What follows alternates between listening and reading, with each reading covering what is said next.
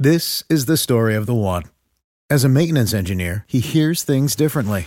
To the untrained ear, everything on his shop floor might sound fine, but he can hear gears grinding or a belt slipping. So he steps in to fix the problem at hand before it gets out of hand. And he knows Grainger's got the right product he needs to get the job done, which is music to his ears. Call, click Grainger.com, or just stop by. Grainger, for the ones who get it done.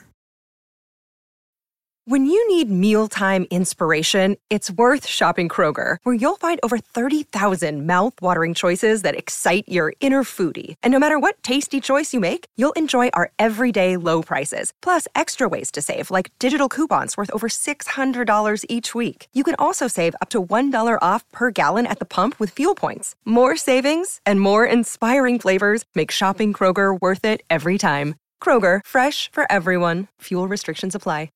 Get ready, Ohio. FanDuel, America's #1 sportsbook, is coming to the Buckeye State. And to kick things off, you can get started with $100 in free bets as an early sign-up bonus. Plus, when you sign up today with promo code OhioFD, you'll be all set when FanDuel goes live in Ohio. Then you can bet on all your favorite teams in all your favorite sports with $100 in free bets. Just download FanDuel's top-rated sportsbook app. It's safe, secure, and super easy to use. Ohio, this is your chance to get in on the action. Join today with promo code OhioFD. Make every moment more with FanDuel, official sportsbook partner of the NFL. 21 or older and present in Ohio. Bonus issued in non-withdrawable free bets that expire 7 days after FanDuel accepts its first real money sports wager in Ohio, 1/1/23. Unique user identity verification required. Offer ends on the go live date. Restrictions apply. See terms at sportsbook.fanduel.com. Gambling problem? Call 1-800-GAMBLER. Nobody builds 5G like Verizon builds 5G, because we're the engineers who built the most reliable network in America. And the more you do with 5G, the more building it right matters. The more your network matters. The more Verizon engineers going the extra mile matters. It's us pushing us. It's Verizon versus Verizon. 5G built right from America's most reliable network. Most reliable based on rankings from RootMetrics second half 2020 U.S. report of 3 mobile networks. Results may vary. Award is not an endorsement.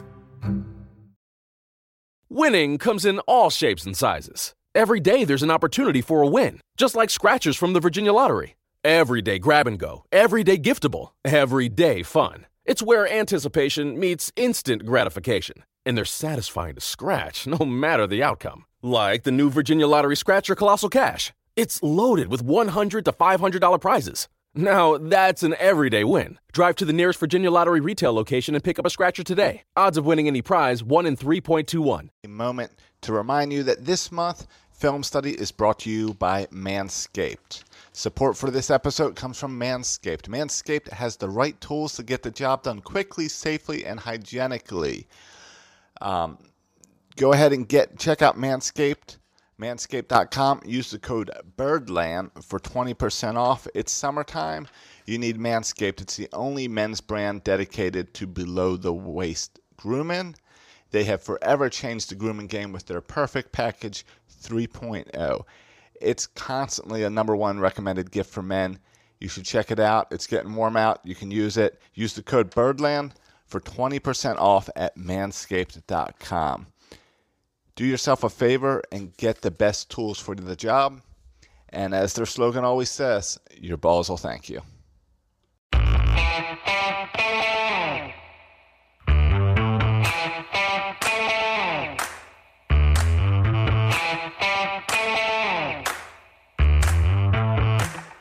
Hi, folks. This is Tim with another film study.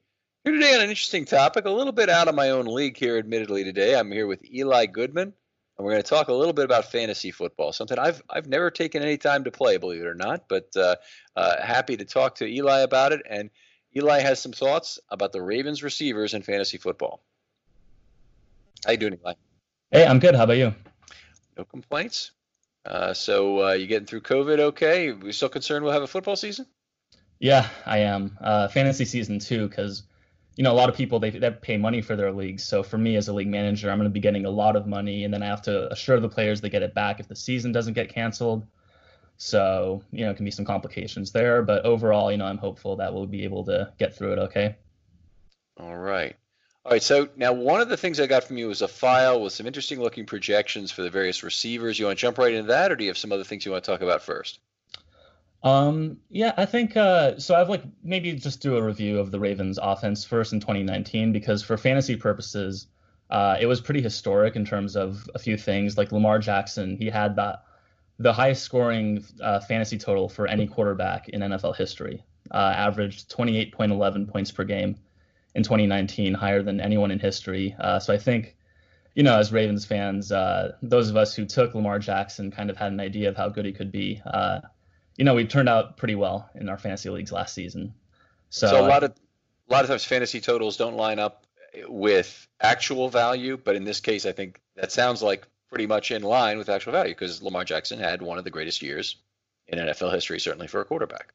Oh, absolutely. Yes. I'm sorry, I didn't mean to interrupt you. Please continue. Sure. So, the Ravens offense, as you've detailed in many of your podcasts, Ken, in general was, incredibly productive. For fantasy, had a lot of productive players too. I think just because of how productive the Ravens offense was, a little regression to the mean is likely, even if the players perform as well. So I think from a fantasy perspective, you can expect that somewhat. I think Lamar Jackson, even if he plays as well or even better than last season, it's likely he might not, have the best season for a fantasy quarterback ever twice in a row. So I think that's agree. One thing when you're looking at players from the Ravens this year, they're going to be rated very highly because of what they did last year. So it's good to be mindful of the fact that regression is a statistical likelihood to happen, and that does impact their value somewhat. What about other types of regression? So the Ravens, no doubt, I agree with you completely that Lamar could be just as good, and there's no way he'll have as good a statistical season as he did last year. Another thing that was really historic about the Ravens last year, and some of this is the defense, was their ability to pile up big leads, put the offense in good position to score, get the other team off the field when they were accumulating leads on offense, so that they had very comfortable situations defensively and offensively. They ran the ball very effectively from the lead, but this next year I'd expect them to have to throw more passes, period. Yeah, I would agree with that. I think they probably will throw more because for the exact reasons you said, though I would say overall, with respect to the rest of the league, that the Ravens are a low volume passing offense. So in a PPR league, that means points per reception. Their players probably aren't as valuable as a standard league where they don't assign points per reception. And then you have 0.5 PPR leagues, which is where both my leagues are in, where you get half a point per reception. So that's sort of an average of the two. Mm-hmm. Okay, so in a point per reception league, approximately what percentage of a skill position player, non-quarterbacks, value comes from the receptions themselves? I would say it depends if you're looking at running backs or receivers, because the average depth of target plays a factor into that. If running backs catch a lot more dump offs, they have lower yards per reception, their points per reception will be more valuable. Whereas wide receivers who might be like a deep threat, you might not have someone who might catch less passes, but they catch them for more yards. So I would say for points per reception, maybe 30% of the points come from receptions, if I had to take a guess off the top of my head. Okay. All right, interesting. And that includes there's an adjustment for touchdowns. Again, I am a complete novice when it comes to fantasy football. It's a point per 10 yards, 6 points per touchdown?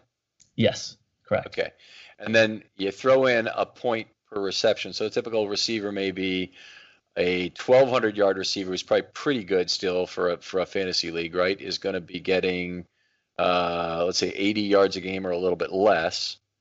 Let's call it 75. And then so that's 7.5.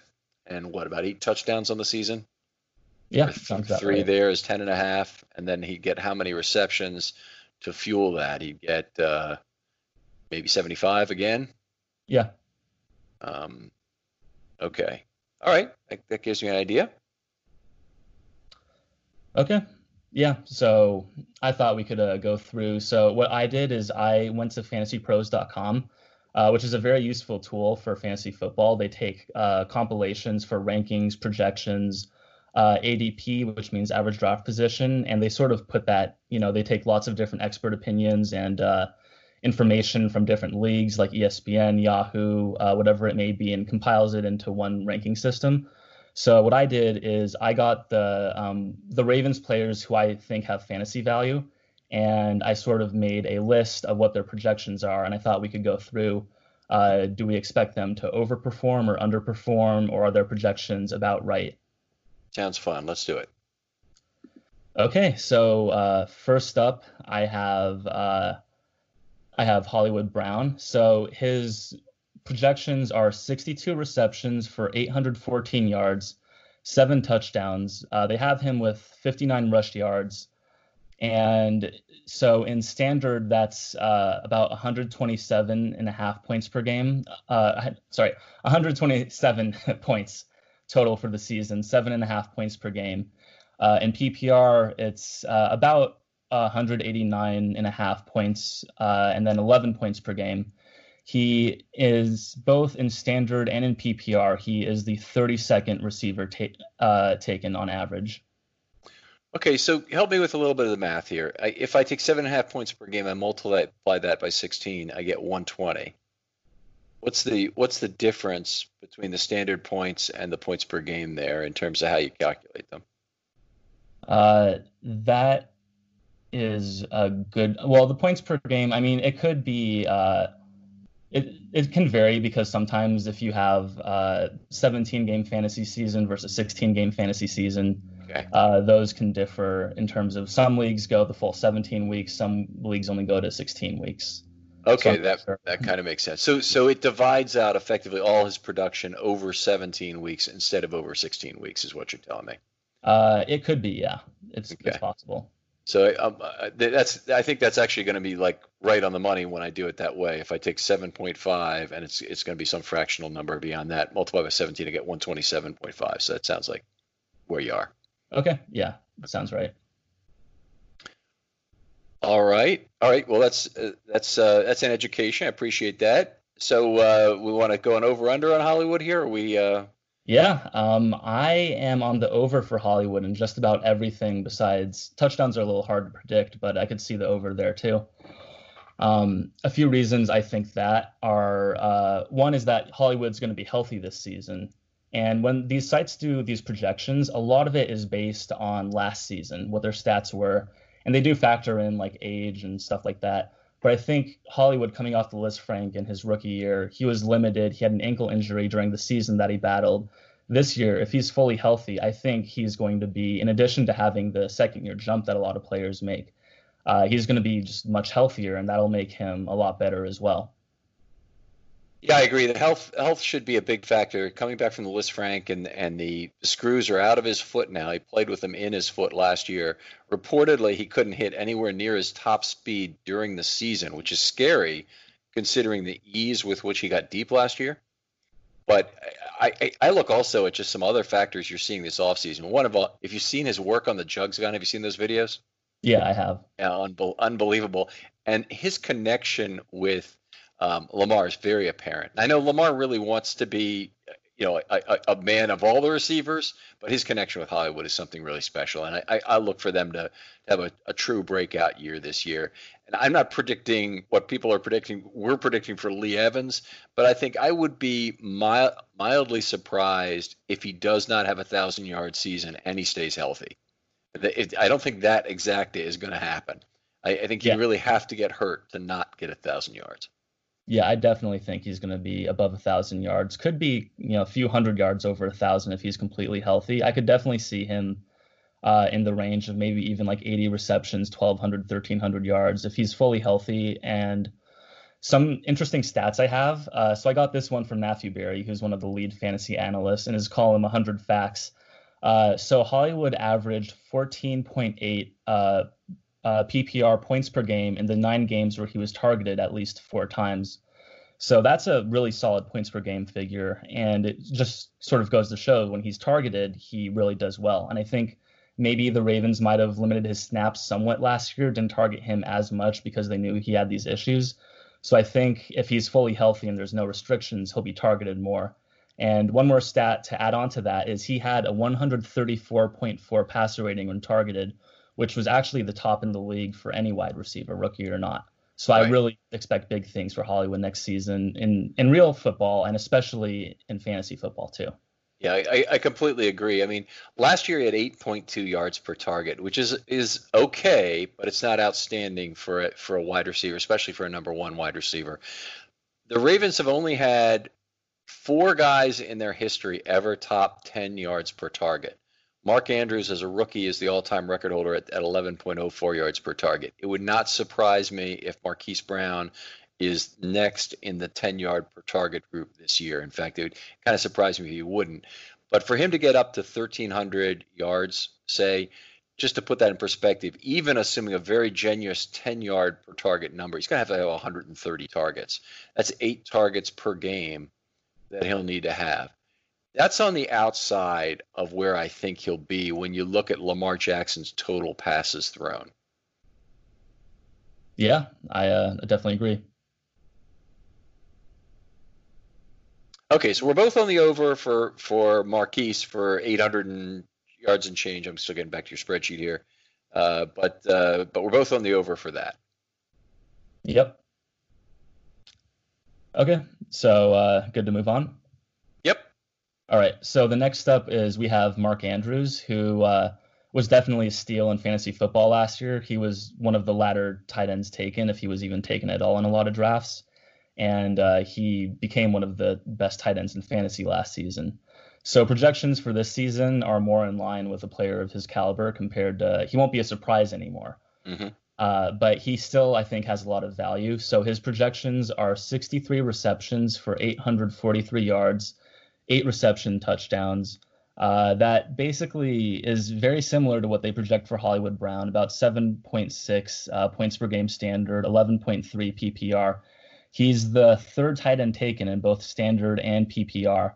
But in PPR, he's taken 45th overall. In standard, he's taken 33rd overall, which is interesting to me because I don't see that much of a difference for Mark Andrews. So if I can talk about what I think about Mark Andrews this season is, so I think because of how good the Ravens offense was last year, he had a lot of opportunities he might not get this year in terms of touchdowns because of just how many Lamar Jackson threw. I'm guessing his touchdown total will go down a little bit, and Mark Andrews might as a result. But I think that, Mark Andrews, he wasn't on the field as much as most of the top scoring tight ends because the Ravens had Nick Boyle and Hayden Hurst.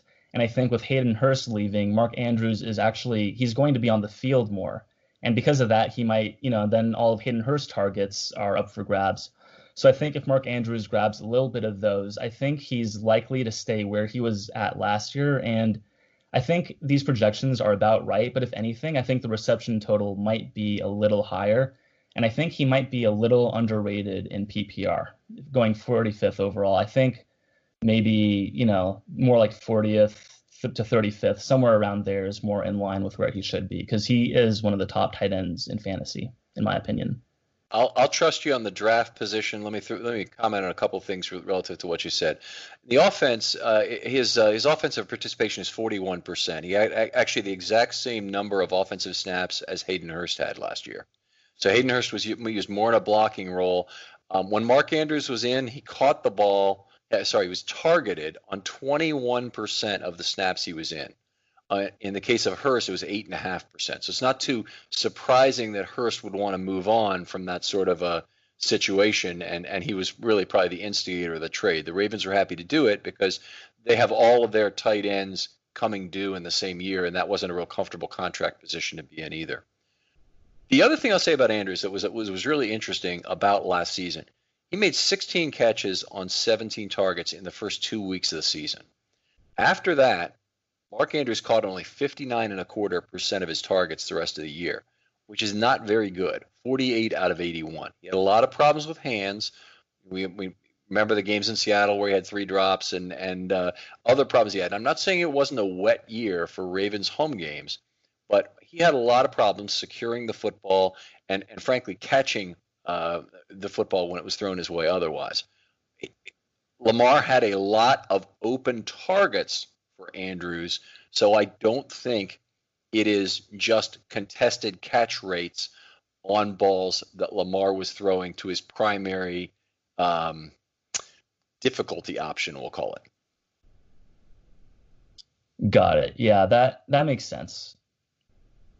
So are you an over or under on Andrews then? You're projecting for increasing. I'm sorry, I don't want to take words out of your mouth. I think he's actually about ranked where he should be. If anything, I think it might be a little over on the receptions. I think, like Lamar clearly likes Mark Andrews a lot, and I could see him eclipsing 63 receptions. I think in terms of yards, 843 and touchdowns, 8. I think that's about right.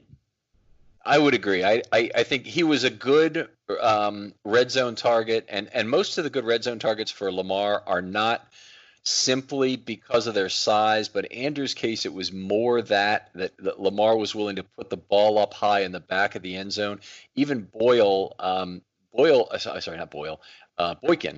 was really a guy who got free of the coverage for Lamar in each of his 3 touchdown instances. Andrews, there's a lot of balls thrown up high where Andrews is the only guy who can catch it, kind of thing. The Ravens don't use any of the traditional fade patterns. They in fact, they didn't have one on their 26 receptions inside the red zone last year, 26 touchdown receptions. So it's interesting, a player like Andrews, in terms of that touchdown number, whether that might go up or down. But he's definitely still a favorite target of Lamar. And other than the presence of Hollywood, I don't see any reason why he won't continue to be a favorite target. Yeah, that's another good point you bring up, is that the Ravens offense looks pretty similar in terms of receivers. I mean, they added Duvernay and Prochet in the draft. They lost Seth Roberts, but and Hayden Hurst, who didn't get that many targets. So I think overall, when you evaluate like a new season for fantasy, and you want to look at what happened last season, was there any change that's going to affect things? And I think because the Ravens offense is pretty similar personnel-wise to the one they put up last year, you can feel more safe in Mark Andrews repeating his production from last year for that reason. Yeah, I agree with that. I think that Andrews is going to continue to be a designated receiver in the sense that he'll be the guy on the field for third down. And from what we've heard from Roman this offseason, he said the Ravens are going to use multiple personnel groups. Now, let's talk about what that actual means, because anybody could say it and it'd sound good and it'd just be a quote from a coach you typically hear. But with the Ravens, what they mean when they have multiple personnel groups is they're not going to use the no huddle offense as a base, because to have multiple personnel groups, you basically shuttle in 3 or 4 new of your skill position players on every single down. That gives you a chance, or maybe every couple of downs, that gives you a chance to continually be tiring out the defense on some long drives. And I think that's his explanation of how they're going to get players like Duvernay and Prochet involved, is that there's going to be so many personnel groups that they're trying to tire out the offense. He didn't say all that, but that's what I gleaned from it. From his comments on the interview the other day. And I think it's an interesting way to go. It's the way the Saints have gone in the last decade a lot, is to overwhelm you with receivers who are very not tired. Apologize for that, but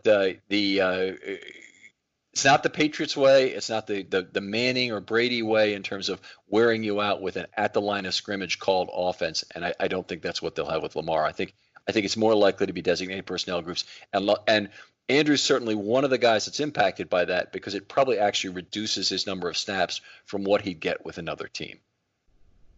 Yeah, I would agree with that. I imagine he'd be playing well above 50% with most teams. But like you said, the Ravens like to shuffle in a lot of different guys. Okay, so ready to go on to the next guy? Yes, please. Okay, so the next guy I have is Miles Boykin. He's the last receiver I have.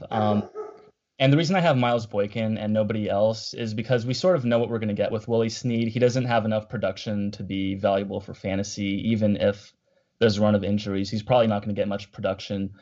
Boykin is an interesting name because he has immense potential in terms of his physical ability. I don't have the combine numbers in front of me, but I remember he blew away the combine. And in preseason last year, training camp, he did really, really well. And he seems like the type of guy who could be a breakout player year 2. In fantasy, I notice a lot of players who are year 2 wide receivers who people don't really know of too much tend to break out. I look at DJ Chark last year specifically. I don't think anyone drafted DJ Chark, and then he became one of the top players in fantasy. So I'm not going to go out there and say Boykin's going to be one of the top players in fantasy, but he is the type of guy that has the sort of potential that if he puts it all together, he could be a valuable target for the Ravens and thereby a valuable fantasy target, someone who you could get at the end of the draft and might be worth stashing as one of your last round picks and see if he turns into something. So a real high variance outcome that might really be good and valuable. Completely agree with that. I'm trying to find a way that he could get a really big yardage total. I think there are several positive factors going for him. First of all, he's working with Lamar, which I love. Bought his own jugs gun. I love that. The offseason prep seems to be what I'd hope for in terms of him improving his receiving skills, which is what he really needed to work on. So those two things, I think, cover that. The other thing, the Ravens love having him on the field because he's a great run blocker. So if he's going to be on the field for those plays and give you the look as he's going to be on there to receive or to run block, I mean, obviously he's going to get his opportunities. And I do look for he's the one prototypical size wide receiver the Ravens have that everybody wants, 6'4", 220, and he's got all those wonderful combine measurables. I do think he's a guy that we could see a big uptick from. And I can't necessarily say it's going to translate to a ton of yards, but you know, I'm trying to look at it as, could he be a guy who could get 90 targets in a year?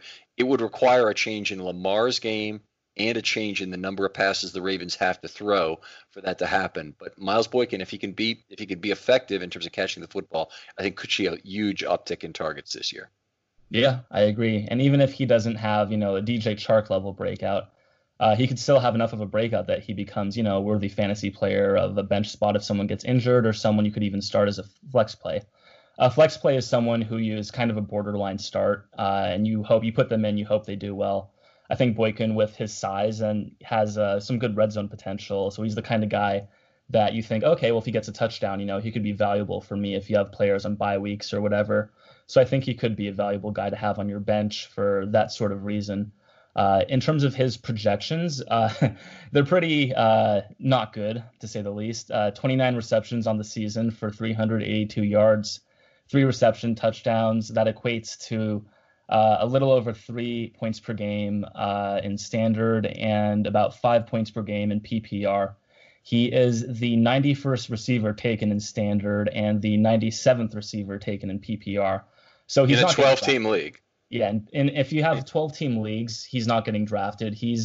That means he's only getting drafted maybe in like 16-team leagues, which do exist but are pretty rare. Most people do 10 to 12 team leagues. So Miles Boykin, you're drafting 6 wide receivers then. If he'd be your 6th wide receiver on most teams if he's number 91 or 97, right? Yeah, and sometimes people will take that many wide receivers. Some people will take that many running backs. When you get to sort of the tail end of the draft, like rounds 14, 15, 16, which are the last rounds, you're sort of just picking players who you think less on position and more so, I think this guy has a chance to, break out and be unexpected. You're taking long shot picks, basically. Okay. Which is where I think actually Boykin could be someone with, for the reasons we said, some upside to be taken in those very late rounds. Okay. All right. Good. I appreciate the education on fantasy football here because I really know nothing coming in. That's at 29 for 382 and 3 touchdowns. I'm on the over on everything there based on what I've heard and seen from Boykin this offseason and the connection with Lamar. I think he'll outdo each of those. Yeah, I'm definitely on the over too. I'm also higher on him specifically in standard than in PPR because I think even if he does break out, like you said, it's hard to see him getting a big target share. But I think he can make, for every catch, he could make, some good yardage or even a touchdown out of it. Just to compare, last year he had 9.0 yards per target, and Hollywood only had 8.2. Now, I wouldn't necessarily say that could or should continue, but they've used him more as a vertical threat. And one of the things that Boykin needs to do is be a guy who has a couple of different moves so he's effective at running other routes on the tree. Yeah, agreed. Okay, well, that's everyone I have for the receivers. I was thinking we could go discuss the running back situation next. Sounds good. Okay, so for the running backs, what are your thoughts on how the drafting of J.K. Dobbins is going to affect the Ravens' backfield in terms of touches? Because last year, Mark Ingram, he was one of the best running backs in fantasy. And I don't see that happening again with J.K. Dobbins, but would like to get your thoughts on how that whole situation will unfold. Right. So you draft a running back the second round. They're going to need to produce very quickly to make that pick worth it. So it's not obviously the Ravens coaches will see what they'll see. They'll decide how to divide this. They obviously have a lot of talent at running back to choose from. They also have big injury risks at running back because, hey, running backs get injured, and that's the reason they gave for drafting them in the first place. But I would say there's a sooner rather than later bias with running backs drafted this high. You need to find out what you have, get the most value you can. Dobbins is a guy who comes in with a ton of tread wear from OSU. So I don't know what they'll try and do in terms of reducing his snap count to keep him fresher as the season goes on. But he's not a guy that is apparent he would need it. He's been a workhorse that has gotten through, some very heavy workloads the last 3 seasons. So, I expect he'll be the number one back at some point. I don't know exactly when, and it could be that they love him so much that they end up trading a back by the end of camp. It wouldn't shock me if either Justice Hill or Edwards were traded. They like one of their undrafted guys that much more, and they derive some value from somebody they just picked up. In which case, obviously, Dobbins' target share goes up, brother. Yeah, and I'm thinking for game day, do you think they'll probably only keep 3 running backs active? Yeah, but he's not in danger in any case. He's not in danger in any way.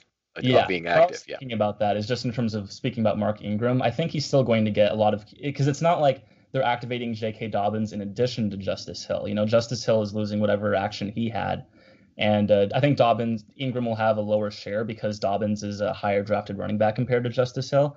But I do think Mark Ingram still has like good fantasy value, not as high as before drafting Dobbins, but I think he's still going to be getting enough looks in a prolific offense to be worthy of a fantasy start. Yeah. I mean, he certainly was a terrific player last year. I am a little bit concerned that I haven't heard that everything is okay from the injury he had at the end of the year, which is frankly a little bit mysterious, and he's still, rub it on the sideline if it's just soft tissue or if there's something more to it than that. But yeah, I would agree that I'm optimistic about what he'll do, and I think you've got him as short of 1,000 yards here at 821. I think that's probably appropriate. I wouldn't put him as low as 500, but if I had to look at that, I might say the 170 rushes and 821 would be a slight over for me. Yeah, I agree with you there. I think it's a slight over for me too. I just think with Dobbins, it's so hard when you have like a rookie who's drafted high because you just don't know how good is he going to be, how quickly is he going to become good, when's he going to take over.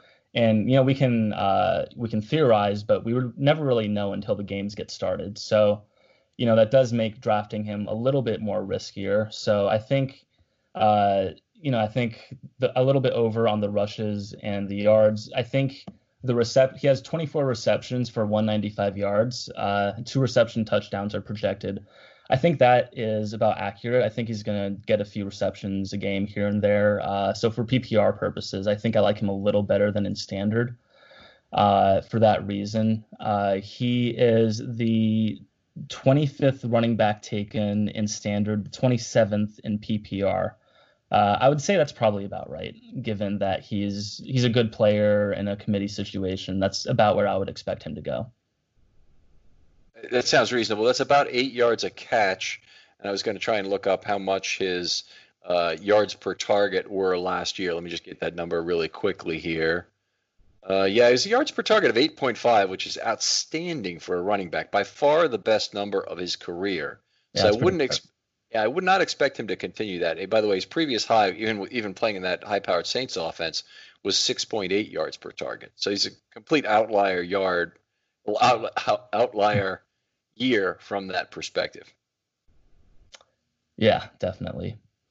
All right, so for J.K. Dobbins, they have him for 129 rushes for about 600 yards, 17 receptions for 140 yards. They have him with 4 rushing touchdowns.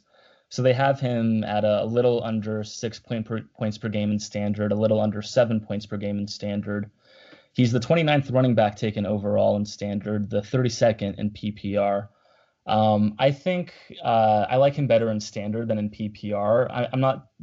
What do you think about his pass catching ability? That's not something I'm too knowledgeable about. Yeah, I mean the comparisons to Ray Rice are early and many, and in Ohio State's offense, they didn't throw as much to him, and he still had a decent reception total, but it wasn't exceptional. I should look that up before I say that. But I would say that the 17 receptions to me in an NFL offense looks a little low, and that they may be trying to do some things with pony backfields this year. I mean, they've got so many options, so many potential personnel groups they can put in. I don't think it's going to be unheard of that the Ravens are going to want to have two tailbacks in the game at once, whether that means Hill as a flanker or in some other role that's different from directly in the backfield, or whether it means you have Edwards as a single tailback and somebody like Dobbins is in motion somewhere. I think you got lots of options for exactly how they would do it, but I wouldn't be surprised if we see more pony this year. Yeah, I agree with that. And so Dobbins is the 29th running back taken in standard, the 32nd in PPR. I'm actually a little bit higher on the average drafted position than he's being taken right now. And the reason for that is I think he compares favorably to Miles Sanders coming out last year. So Miles Sanders last year, he wasn't really a guy who you would play most weeks. If you had a lot of injuries or bye weeks, you might put him in. But towards the end of the season, as he started to get better in the NFL and Jordan Howard got injured, he actually became one of the best running backs in fantasy. And I think Dobbins has that sort of potential where if Mark Ingram does get injured, and like you said, Ken, we don't know too much about his injury from last season. Dobbins has the sort of talent where if he takes over the Ravens running back position, as we saw with Gus Edwards in 2018 and Mark Ingram last year, the Ravens' top running back position is a very fantasy prolific one because of the opportunities that Lamar Jackson creates for running backs. Right. So Dobbins is a guy that has the potential with one injury to become possibly like a top 10 running back in fantasy towards the end of the season once you get into playoffs. And I think that, as people with Miles Sanders from last year know, that is something that could be very valuable. So okay, I think Dobbins, go ahead, Ken. I was just going to say, so it's more about the variance he brings and the upside he brings, that he'd be on average, say the third running back that a typical fantasy team would take at 29 or 32 in a 12-team league, say. Yes. Yeah. Yeah, I that makes all kinds of sense to me. Not being a fantasy player, 598 yards would not be good enough to get there, and Ingram is going to be a lower variance outcome on that total. Seems to be drafted only slightly higher, but still a third running back for most teams. They're betting on Dobbins' upside with a selection that high. Yeah, they are. And with Dobbins, the other thing is when you get to running backs at the range that Dobbins is being taken, running backs are really hard to get for fantasy. Wide receivers are a lot more plentiful, especially in PPR when it comes to the volume of wide receivers available.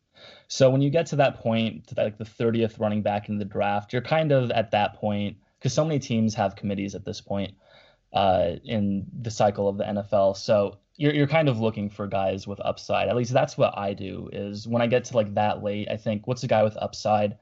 And you take a guy that, if you have to plug him in 1 week or he has, an excellent matchup, you feel confident that he's going to give your fantasy team some value. And I think the variance at that position is better than having a guy who is going to be stable but very low scoring. Okay, so just looking up what Dobbins did at Ohio State, he had 71 catches in 3 years. Very consistent, 22, 26, 23. Remember, this is a shorter season, of course, but he still sounds like a catch and a half per game in Ohio State's offense. Now, that's not going to be what the Ravens run, obviously, and when you can run for 6.2 yards per carry as he did in his college career, there's not the same incentive to use you as a pass-catching option. They may use other guys and always have you as the main player that the other team is going to key on and allow you to use that to get other players free. So I would think he'd be a bigger receiving target at the NFL level, but I'm not really ready to project that yet. And unfortunately, I don't have target numbers on what's available on College Football Reference. Okay. Yeah. Sounds like he has potential there. So that's good to note. Ready to go on to the next guy? Absolutely. All right. So next guy is Gus Edwards, who, to be frank, doesn't really have any fantasy value as long as Ingram and Dobbins are in front of him. His projections are for 66 rushes, 320 yards, 2 touchdowns. He's the 69th running back taken in standard, the 82nd in PPR. So he's basically not getting drafted unless you're in a 14 or 16 team league for the most part. So I think he's a guy that you don't want to draft him, obviously, but I think if Ingram or Dobbins were to get injured, he's someone who would be worth picking up, putting in for a good matchup, or if, God forbid, Ingram and Dobbins got injured, then Edwards, like he was in 2018, would probably become one of the best running backs in fantasy, especially in standard. Edwards, an absurdly consistent player, even though he went from 11 games and 6 starts to 16 games and 1 start. His numbers, you couldn't pick them apart from the 2 seasons. He had 137, 133 rushes, yards 718, 711, touchdowns 2 both years. Yards per carry were 5.2 and 5.3. He had 2 receptions one year, 7 the next. So that's not a big part of his game. Anyway, you've got a guy who's basically absolutely duplicated his outstanding rookie season in his second year.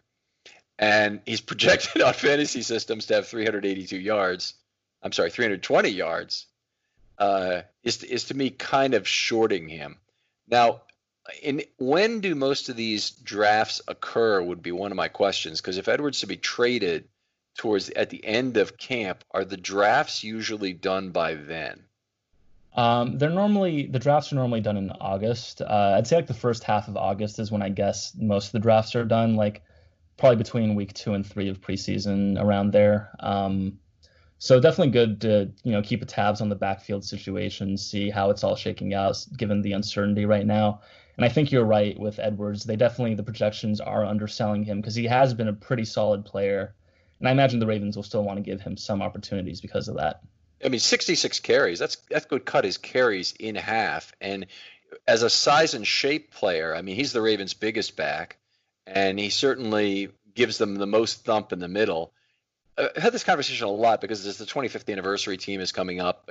But Jamal Lewis, I mean, what would he have been in this current Ravens offense? I mean, just to me, he'd be a massive weapon, to complement Lamar if they had him right now. And Edwards is the closest thing they have to that in terms of speed and size. Ingram has maybe more cutting ability and showed some good ability to run through tackles last year. And Dobbins, we don't know exactly what he is yet. But to have Edwards' carries cut in half, I mean, I'm thinking if that were really true, the Ravens ought to look to move him because he's more valuable to some other team. Yeah, I agree. All right, so ready to go on to absolutely. The last player is Lamar Jackson. Like I said, historic 2019 season. The projections do have him with some regression, which I think is fair. So they have him for 301 attempts for 301 completions with 468 attempts, 64.3 completion percentage, probably about accurate in terms of how that equates to fantasy stats. They have him with 3,439 yards, 30 touchdowns, 160 rushes, 922 yards, 6 rushing touchdowns, 12 interceptions. That comes out to 20.7 fantasy points per game. What do you think about those stats, Ken? Okay, so looking across, it's a slight reduction in completion percentage. The big number that jumps off the page is it's a 17% increase in attempts. Now, I played 15 games last year. Basically, he's healthy. He was removed some at the end, obviously, for a lot of RG3 garbage time to be taken care of. So the Ravens didn't really have to throw that much. They ran effectively with the lead, as we mentioned before. I do think he'll throw more passes this year. I don't think he'll necessarily play 16 games. Possibility of getting hurt is good. The possibility of missing week 17 is good. So I don't think necessarily he'll pick up a game in that regard. So a 17% increase in attempts is maybe more than 100% reflecting what I expect in an increase in attempts from him. I would have said 440 to 450 would have been my number for this season, all other things being equal, and effectively putting him at the same number of games. That 15 is probably the most likely number of games started for Lamar in 2020. Yeah, that sounds about right. I'm with you. I think he's going to throw a little more than last season for the reasons you listed. So I think passing yards are probably about right. I would imagine like a little over 200 yards per game is what he would be averaging with passing yards. And passing touchdowns with 30, I'm hopeful, but I'm not really expecting that high. I think he obviously had 36 last season, was really impressive. I think it might regress a little more than that. But touchdowns, it's hard to say. Those are less predictable than other like yards and stuff like that. Yeah, the number I hope is not as high as they have it projected for here is 12 interceptions. I'd like him to keep that number down. And if it was 29-8 or 27-8 even, I'd be perfectly happy with that. Having 30 touchdowns and 12 interceptions is not exactly the ratio that the Ravens would be excited about. Lamar Jackson so far has had 3.6 touchdowns per turnover in his pro career. And that's even with some of the fumbling issues. He's got the highest quarterback rating of anybody not named Pat Mahomes in NFL history, with 500 or more total passing attempts. So, we can talk about him in a lot of ways, but he's got a higher passer rating right now than Brady and Manning and Breeze and Rodgers and all of those great quarterbacks who've obviously logged a lot of years so far. I expect regression. I expect him to not quite have the same kind of year, and I don't expect him to be 36-6 again, but I want him to keep that interception total down.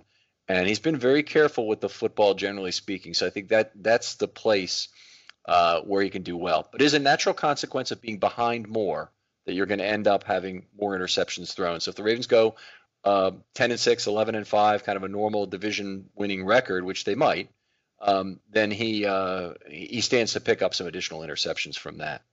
Yeah, I think that's fair. I definitely think he's going to be below 12 interceptions too, especially with last season. I mean, not to be like a couch ref, but in the Steelers game, he threw 3 of them, and 2 of them were pretty questionable. So I think, overall, he's maybe like 7 to 8 interceptions is what I would put him at. In terms of rushes and rush yards, I think they're actually pretty accurate here. 160 rushes for 922 yards, 6 rushing touchdowns. I think maybe he might even have a few more rushing touchdowns possibly. I think, they're going to use him in the red zone some still. I think the attempts and the yards are about accurate. I don't expect him to run as much as he did last season, given that they added Dobbins, and they probably do want to be safe with him because this is definitely a team that expects to make a deep playoff run. Yeah, there's no quarterback in NFL history, not Michael Vick, not no one, who's ever run even close to the amount Lamar does. I don't want to give away. There's another study being worked on currently that we're going to feature on this show, but it's remarkable the amount he's run more than every other quarterback out there. He's the ultimate outlier. And so last year, just to say, in 15 games, he had 176 rushes for 1206. I think 160 rushes is too high. I'm going to say that. I think he'll run 145 times might be my over-under for what we see from him this year. I think there'll be an active effort to try and reduce his runs and try and turn more of them into either short passes or other off-the-edge situations where they can give the ball to a player in motion to try and get a similar result to what they've gotten out of the zone read. Yeah, I think that makes a lot of sense. And for long-term Lamar Jackson's career, definitely seems like the right move to reduce it somewhat. And then in terms of where he's being drafted, he's the first quarterback drafted, which I absolutely agree with. In standard, he's the 19th player taken. In PPR, he's the 21st player taken. Quarterbacks are more valuable in standard leagues because quarterbacks don't catch passes. Receptions, so, sure. Exactly. So, receivers and running backs to a lesser extent score higher in PPR compared to standard, and quarterbacks are the same in both. Still 19th taken. I mean, there's no defensive players, first of all, individually, so none of them are cock blocking him, so to speak. So what's the rest of this coming from? Yeah, well, with quarterbacks in fantasy, the difference between you only start one quarterback, whereas you start two running backs, two wide receivers, and you have one flex, which can be either a running back, receiver, or tight end. That's how most leagues do it. Some leagues have it different. But the difference between the first quarterback and the 12th quarterback, which only 12 quarterbacks start a week, historically, there hasn't been that big a difference between them because there's 12, there's definitely 12 valuable high-scoring QBs. Even when you get on like the lower end QBs, guys like Dak Prescott, Kyler Murray are guys who could put up huge numbers, and they're on the lower echelon of quarterbacks. So I think if you're drafting Lamar, so I took Lamar in one of my leagues last year, and he basically carried my team. It was definitely my best pick, probably ever, to get him very late. But this year at that high, I'm not sure if I like taking him given the opportunity cost. You're basically giving up a guy who's probably would otherwise be your top running back or top wide receiver. And I think with the NFL being a passing league, there's going to be enough of a volume of quarterbacks where the difference between Lamar at the top and the 12th best quarterback isn't going to be that high. And I think given the likelihood of regression, even though I think Lamar will be the best quarterback in fantasy this year, I don't think he's going to be the best quarterback in fantasy history this year like he was last year. So I'm not personally going to take Lamar at 19th overall or 21st overall. I'm 0.5 PPR, so not taking him at 20th overall. But that's ultimately a team building philosophy. That's up to you to decide. So in terms of points per game, where did Lamar fit in last year in the entire league, not just quarterbacks?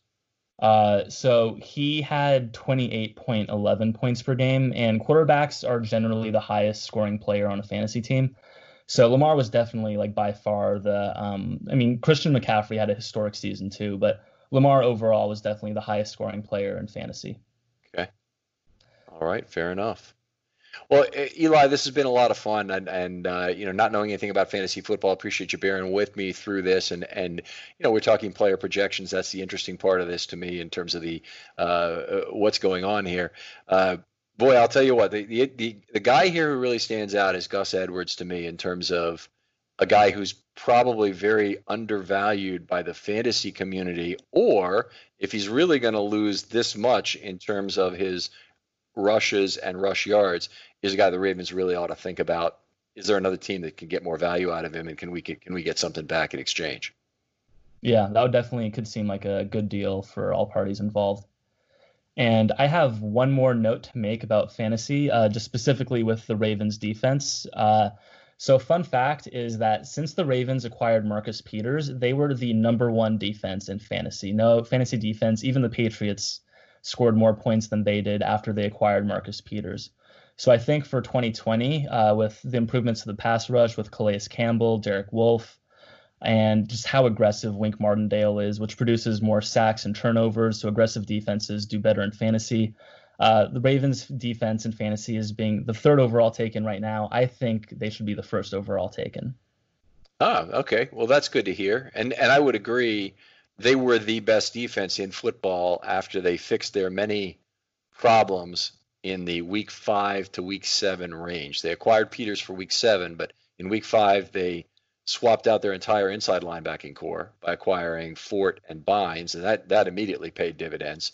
And then they made the other changes at nose tackle by moving to this roster that had 4 nose tackles on it and not much else in terms of defensive linemen. And that was effective as well in terms of minimizing the damage from the run, which was still not at the normal Ravens levels. Yeah, definitely. Yeah, once they fixed everything and got Marcus Peters, this was the best defense in fantasy, and I expect that to continue next season. All right. Well, pleasure having you on, Eli. We went a little longer than we expected. That's okay. When it's a good conversation, we do that. Is there anything you need to plug? Anything you'd like to talk about? Your leagues? Anything? I guess one humble brag. I've won 4 championships in 16 paid attempts, so that's my resume if anyone's interested. One plug I would like to do is there's a thing that I learned from Matthew Berry. He wrote an article about it called Championship Causes, where he encourages people who win money in fantasy leagues, and some of them are worth a lot of money, to donate a small portion of their winnings to a foundation of a player who helped you win. So in 2018, I won one of my leagues, and I donated to Adam Thielen's foundation. He was one of the players on my team that helped me win the championship. So I think it's, just overall a nice thing to do. It's good to do some charity work when you win fantasy football. It's a great cause, and just wanted to pass that forward. All right, very cool. Well, Eli, thanks for coming on, and by all means, keep in touch, and let's see if we can come up with another good fantasy topic, whether it's at mid-season or next year in the off-season. Appreciate having you on, my friend. All right, it was a great time. Thanks, Ken. All right, and if you're out there and you'd like to also come on Film Study for a short, we'd love to have you. We are doing a lot of them right now. Contact me. DM by Twitter is probably the easiest way to get the ball started. But the entire process in going from idea to actual recording is probably a week at most. Eli, you first contacted me about that long ago. Sound about right? Yeah, sounds right. All right, wonderful. Love to hear from you out there, and we'll talk to you next time on Film Study.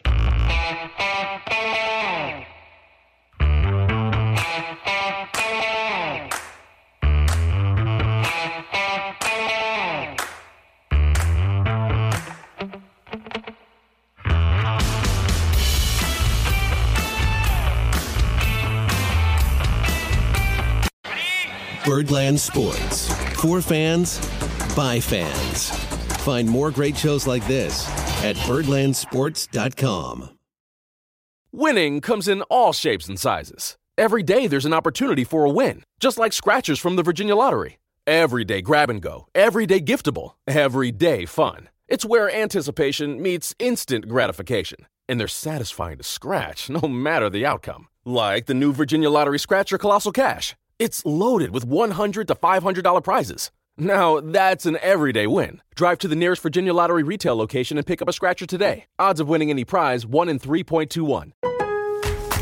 At Lowe's, we're your go-to for great gardening values every day. That's why we've lowered our price on select bagged mulch, now starting at just $2.88 a bag. Mulch helps prevent weeds and retains moisture. And when you put it down around trees, shrubs, and flower beds, you'll see how beautiful it makes your outdoor space. Just in time to welcome back family and friends. Shop online and pick up in store. Lowe's, home to the best part of summer. Selection and product availability vary by location. While supplies last, U.S. only. Excludes Alaska and Hawaii. This is the story of the one. As head of maintenance at a concert hall, he knows the show must always go on. That's why he works behind the scenes, ensuring every light is working, the HVAC is humming, and his facility shines. With Grainger's supplies and solutions for every challenge he faces, plus 24/7 customer support, his venue never misses a beat. Call quickgrainger.com or just stop by. Grainger, for the ones who get it done. When you need mealtime inspiration, it's worth shopping Kroger, where you'll find over 30,000 mouth-watering choices that excite your inner foodie. And no matter what tasty choice you make, you'll enjoy our everyday low prices, plus extra ways to save, like digital coupons worth over $600 each week. You can also save up to $1 off per gallon at the pump with fuel points. More savings and more inspiring flavors make shopping Kroger worth it every time. Kroger, fresh for everyone. Fuel restrictions apply.